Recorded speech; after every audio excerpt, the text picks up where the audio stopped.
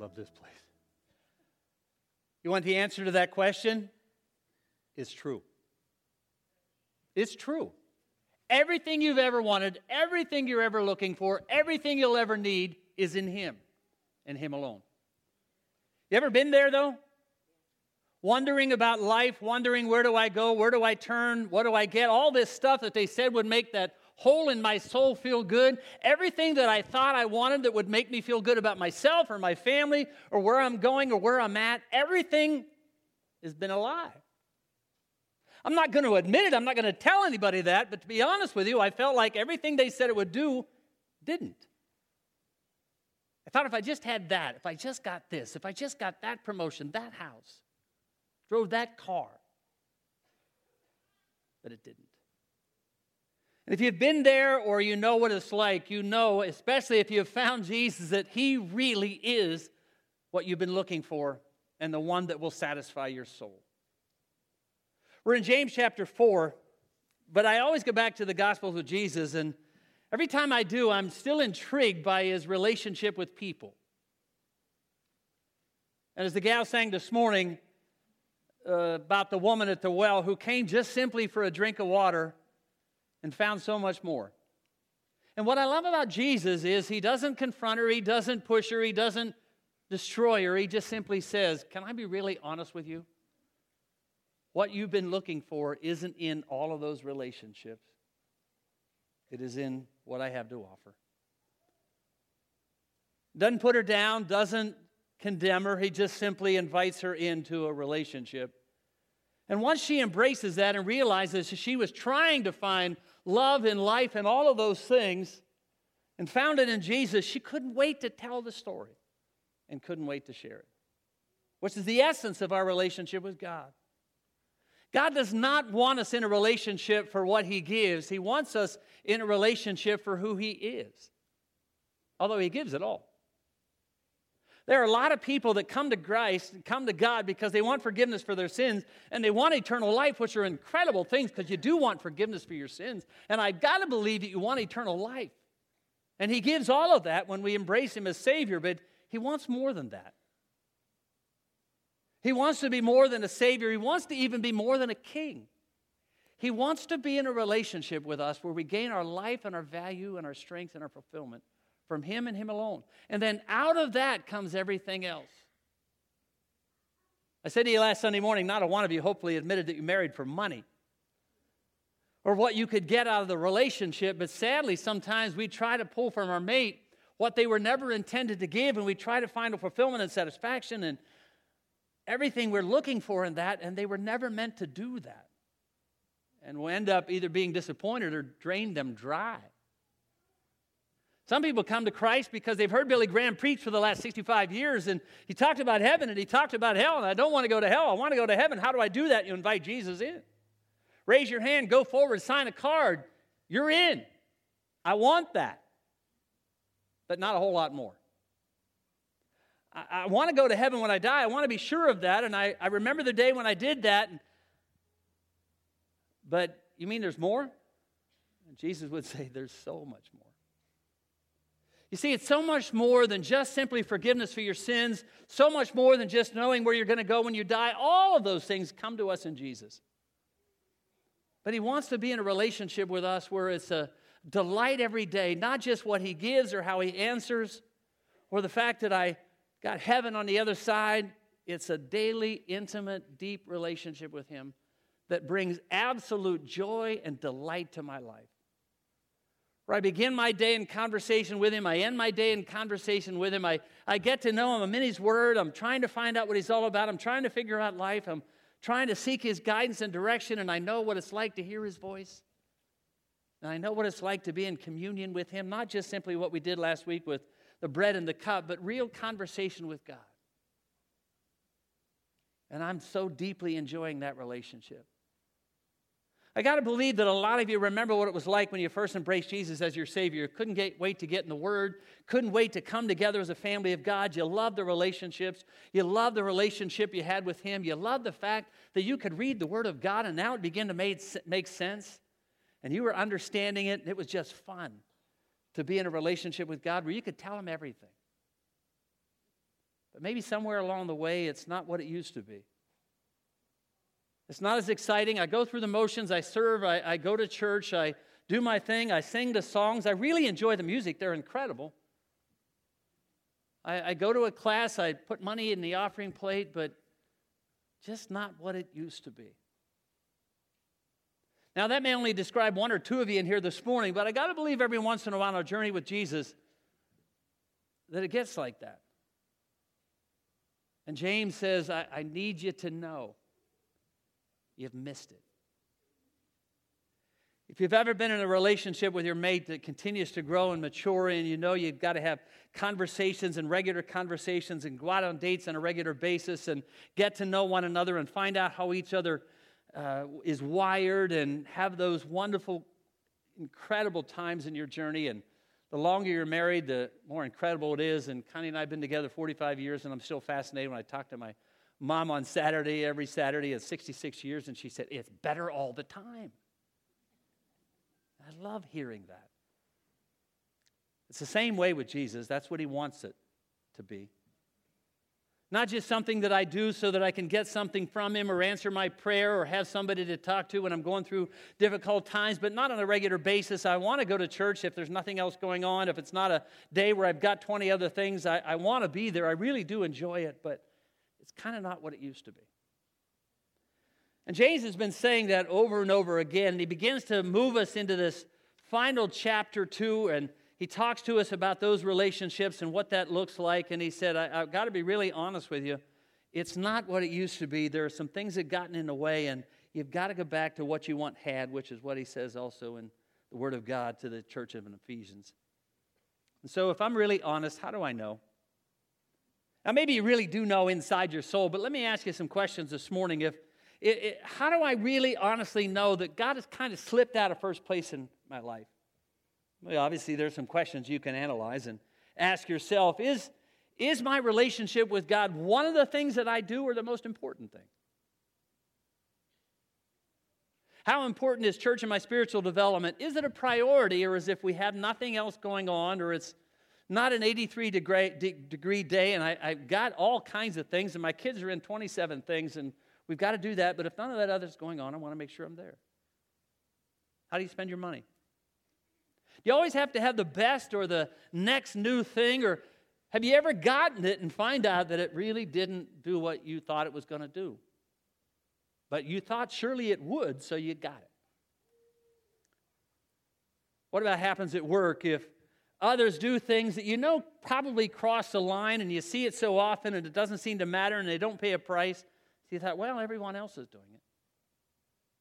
What about moral boundaries? Do you have them? Do you know for sure there's some convictions in your life, some lines you won't cross, some things you won't do, some things you used to do but you don't want to do it anymore, and you really honestly have cut the ties of that, and you know for sure, but maybe for there are some of us who find ourselves slipping back every once in a while. We didn't do that for a long period of time, but now I just feel like I'm going a little bit backwards. What about my time and how I use the time? Do I read the Bible regularly? Am I really in the Word of God on a regular basis, or just on Sunday morning when I know it's going to be open and I'm going to hear some things from it? Or maybe every once in a while if I've got to share a devotion with somebody or tell them I'm going to be in the Word, I better make sure I do it when I go to small group because they're going to ask me. What about prayer? Is it something that you really want to do on a regular basis or do before meals? What about sin? Does it really bother you? Do you really recognize that you and I have broken the heart of God when we sin? It's not just a mistake. It's not an error in judgment. It really is something that breaks the heart of God, and I don't want to do that. And I want to get back. I understand that God takes it seriously. Matter of fact, so much so in this particular section of Scripture that we're in Ephesians or in James when he says, it's adultery. I mean, that's a pretty heavy word, especially if you're married. You understand how violated you would feel if somebody else is in the relationship when you know it was to be exclusive. You made that commitment for better, for worse, for richer, for poor, in sickness and in health. I'm with you. I'm going to stay with you for the rest of my life, and now somebody else is in that relationship.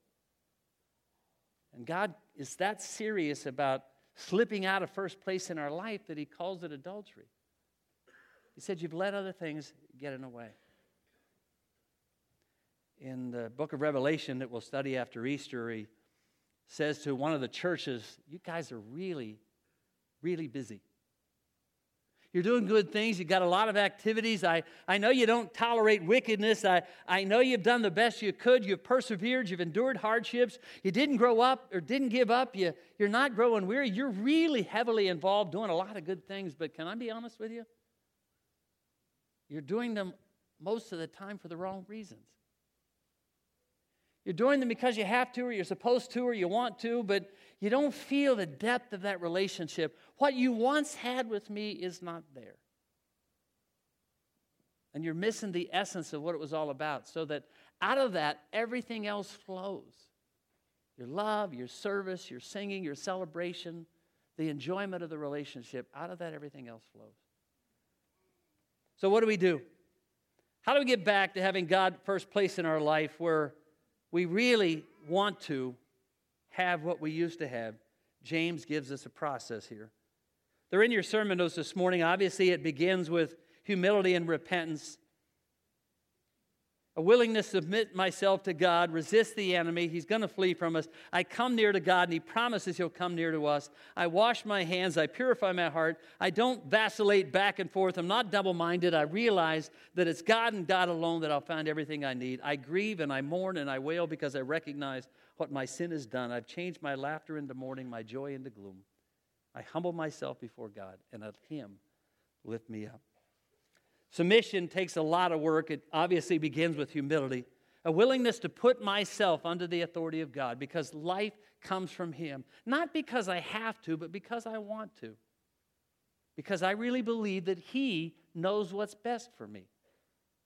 And so I'm seeking His guidance and direction in every area of my life. Where God, you're Lord, you're King, and I submit myself to You completely. I realize I'm not my own. I bought with a price. I see that price every time I share communion, and I recognize that You really are looking out for the best for me. And so I submit myself to You completely. And then I have to decide whether I, number one, believe that or not, and secondly, whether I live that way or not. Submit to God means I yield myself to His control, because I honestly know that He knows best. Otherwise, I'll play the game, go back and forth, and kind of be somewhat independent, somewhat connected to God, doing my own thing, and when it all falls apart, I seek His face, and God says, you can't keep doing that. You've got to decide who's in charge of your life. Not just for the moment or the day or when it feels good or when I know I need Him, but who's in charge of your life every day of your life. You've got to resist the enemy, because he's always trying to pull you back. He's trying to pull you back to what you used to be, to what you know you did, to the things that got you in the mess that you're in right now. He's always pulling, always dragging. Always reminding you of your past. He'll say to you every once in a while, you really have done pretty good so far, but you remember that last time and you said you wouldn't do it again, and here you are, you've done it again. He's conniving, he lies. He tells you things about yourself that aren't true. He tells you things about others that aren't true. And you have to decide what you're going to believe. He will tell you, you really will find everything you need in these things or those things. He won't tell you the flip side of that. He'll say for the time it looks good, it feels good, it's emotionally well satisfying. But he won't tell you the devastating results of the fact that you've gone down that road and now you can't get out. And you keep going down that road, and it's harder and harder to break the hold. Even in little things and big things, even in anger, in Ephesians chapter 4 in your sermon notes, you can't let the sun get down upon your wrath while you're still angry, because you'll give the enemy a foothold. And the longer the foothold remains, the more difficult it is to break. He is a powerful enemy, 1 Peter tells us, looking for someone to devour, which means to destroy. Not just to trip up or help them to have a bad day, but literally to destroy. And the deeper you go, or the more you go backwards, the harder it is to eventually break free, because you'll feel like you'll never, ever make it. It's in obvious things, it's in small things. It's in obvious things like the shooter in the Florida school that was so deeply entrenched in evil and so many demonic voices that he felt like he had to reach out and launch out and destroy in every way he possibly could, which he did forever, destroying those families. And there are others that just simply keep going down a path that they know they don't want to go, or backwards to where they used to be. And now they just can't seem to get out, or they'll never make it, or just simply believe the lie. You've failed so many times, you'll never get free. We've said it with our kids. We have to be constantly aware of the junk we allow into our children's lives. I said to you last Sunday morning in the illustration that I gave at the end of the message, who in their right mind would give their 12-year-old a set of keys and say, go on your own, do what you want? But sadly, I see so many give a 12-year-old or a 13-year-old or a 10-year-old, and somebody texted me this morning, they saw a baby in a cart with a pacifier and a smartphone in front of them. Everything that's available to them. You know, the child's first exposure to pornography in that context comes at age 8. 1 in 7, they say, send explicit text messages to somebody of the opposite sex. We have to be aware of the video games, all the internet, all the access our children have, what they're watching, what they're doing, what they're bringing into their lives. It is such a draw and so enticing. I can give you the names of, and the list is endless, that we can't allow to keep happening because the enemy just keeps pulling them in deeper and deeper and deeper and deeper. You obviously notice in this context, he says, if you literally say, I am not going to buy that lie, I'm not going to believe that, I'm going to run back into the hands of God. He is waiting there. He will draw near to you, waiting for you to come home. My wife had the opportunity to tape a lot of the Billy Graham funeral, and we watched it that night when we went home. And each one of his children shared, and the one I had not heard from for a long period of time is one who had gone through 2 divorces. And after the second one, it was such a short period of time, wanting to go back home, she said, do you even imagine what it's like after 2 failed relationships, both that were one of them that was my fault, to have to go back and face Billy Graham? Not just any dad, Billy Graham as a dad. And she said, I drove up that road in North Carolina, and as I got to the cabin where he's living, there he stands with arms wide open and welcomed me home. The enemy will tell you that will never happen. It will never happen with you. You are so deeply entrenched, you'll never get free. And you'll never be welcomed back. But God in his incredible mercy says, I'm telling you, you come near to me, I'll be right there beside you. Which means you've got to get clean. Number 3, you've got to quit doing whatever it is. And anyone who knows to do what is right, that doesn't continue to do it, for them it's sin. It could be different for all of us. Either got to quit drinking, quit looking at porn, quit lying, quit trusting in things for our security. We've got to get rid of all the junk, Hebrews tells us, that keeps weighing us down, all the things that keeps holding us back, all the junk we're dragging around. We've got to be really honest. And number 4, purify our hearts. We've got to simply decide who is really in charge of my life and where do I get my life from? God or all those other things? Got to be really honest. I've got to mourn and weep. Number 5, and not just simply say the word sorry. How many of you have had kids and you're raising them and they get caught in something and you look at them and they've got it all over them. It's pretty obvious that they've done it. And then you confront them with the issue, whatever that issue may be, and go, sorry. And you know they didn't mean it. And how many of you wives or husbands have been in a relationship where things are pretty tense and you're talking about issues and you've got a guy who just simply doesn't want to go to bed angry because you know the Word of God says don't go to bed angry. So he said sorry, and you know he didn't mean it. But he just wants to go to sleep. God says, I got to be honest with you. And I want more than just simply saying sorry. I want you to recognize the pain. That not only you've caused somebody else, but that you've broken my heart. And I love you enough to tell you that. That it's not just a mistake or an error in judgment. It really brings an enormous amount of pain and sorrow to me, and it will to you. So I don't want you to keep going down that road. I had a pastor friend who years ago, after a moral failure, said to me, Dan, anytime you ever have a chance to share, feel free to share. But he said, you have no idea what it's like as a dad to have to look your daughter in the eye and tell her what you did to your mom. And tell her what you did to her. And if we're really honest, we don't sin generically. We sin specifically. So when it comes to confession and being really sorry for what I've done, you need to confess specifically. So many times in our prayer life, God, if there's anything I've done that has displeased you, forgive me for that, which is a great prayer, but you're pretty sure you know what it was. God, I lied. I looked at something I didn't, I said it, whatever it may be. We need to honestly be humble. Verse 10, submit ourselves to God, be willing to go back to the beginning of what we once had, submit and be willing to say, God, I know it breaks your heart, and I know you're there to receive me in. Listening to the story of Graham over the last few days and a couple of weeks, one of those things in character traits that you've probably heard 100,000 times. But it's still fascinating to me of a guy who had that much authority and that much power and that much access to the most powerful people on the planet was known by his humility.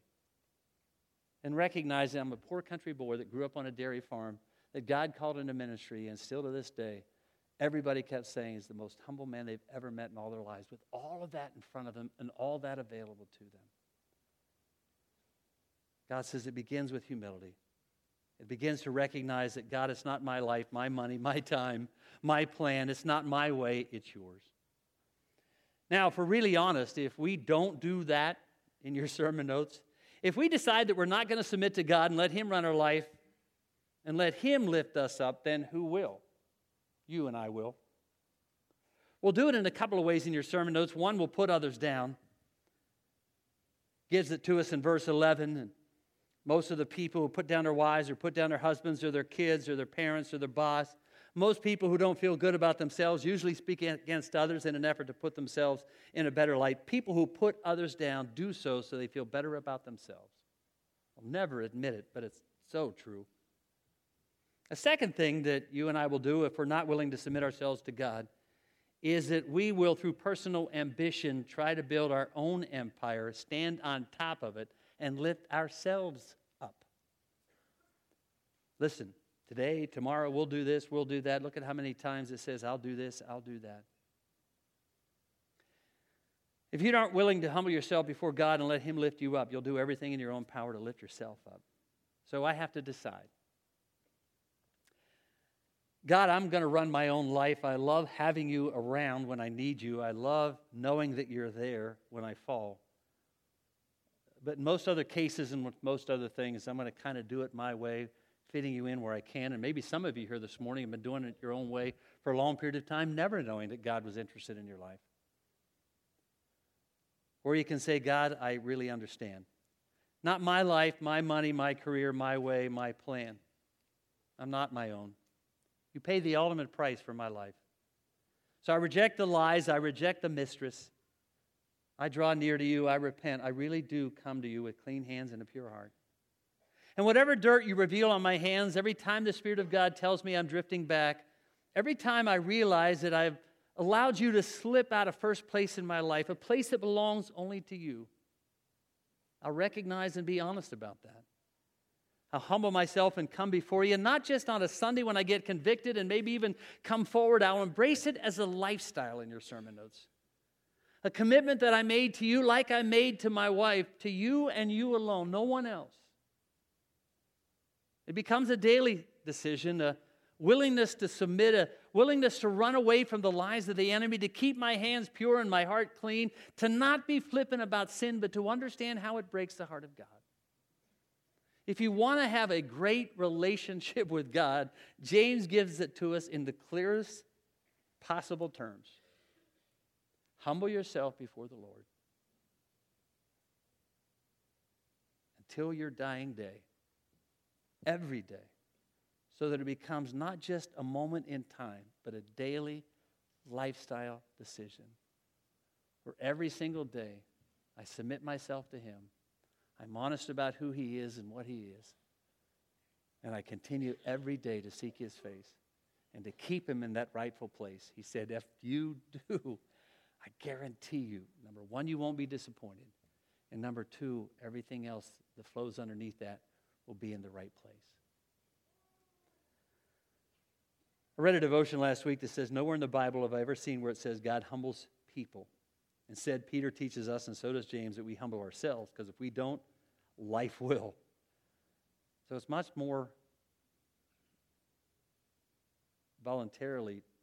better to voluntarily admit that we need God's help, because when we do, and then He will lift us up. I want to play that video that we played just before the message. And then Dave and the team are going to come out and sing Come to the Altar. And what I don't want to do is manipulate or manufacture. What I want to do is set the table. And if you recognize this morning there are things that slipped in the way of God, and there are things that have kind of gotten in the way to what you used to have with Him, and you don't want to do that anymore, I'd love to pray with you while they sing.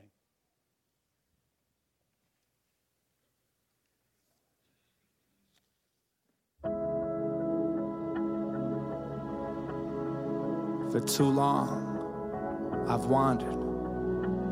For too long, I've roamed. I've looked for fulfillment but found no home. My heart, my soul grieving. I've struggled with believing, buying into all of this deceiving. And the lies keep pouring in. They told me I'd be okay if I made enough money at the end of the day, if I got that promotion, if I got that new car, if I got that house with that dog in the yard, I'd be fine. But they lied, 'cause somewhere inside, I'm empty. I need more than what I have, and I'm not even looking for material things. I've had enough of that. I need something deeper, something realer, something that's more than what I'm feeling, 'cause right now, I'm lost, honestly. I mean, I've heard that Jesus died for me, but what does that even mean? Doesn't everybody die? What makes this man so special? What makes him what I need? What makes his blood more powerful when he bleeds? I want to know, I want to understand, so I'm here on this day to find out. I mean, is it true?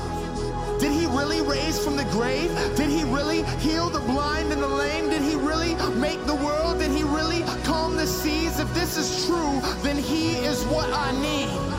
So on this day, I choose to believe. Not in a fairy tale, not in a lie, but in hope. In hope that he really did rise. In faith that he is who he says he is. In faith that he rose. In faith he ascended and is preparing us a home. If all this is true, then I want to know him.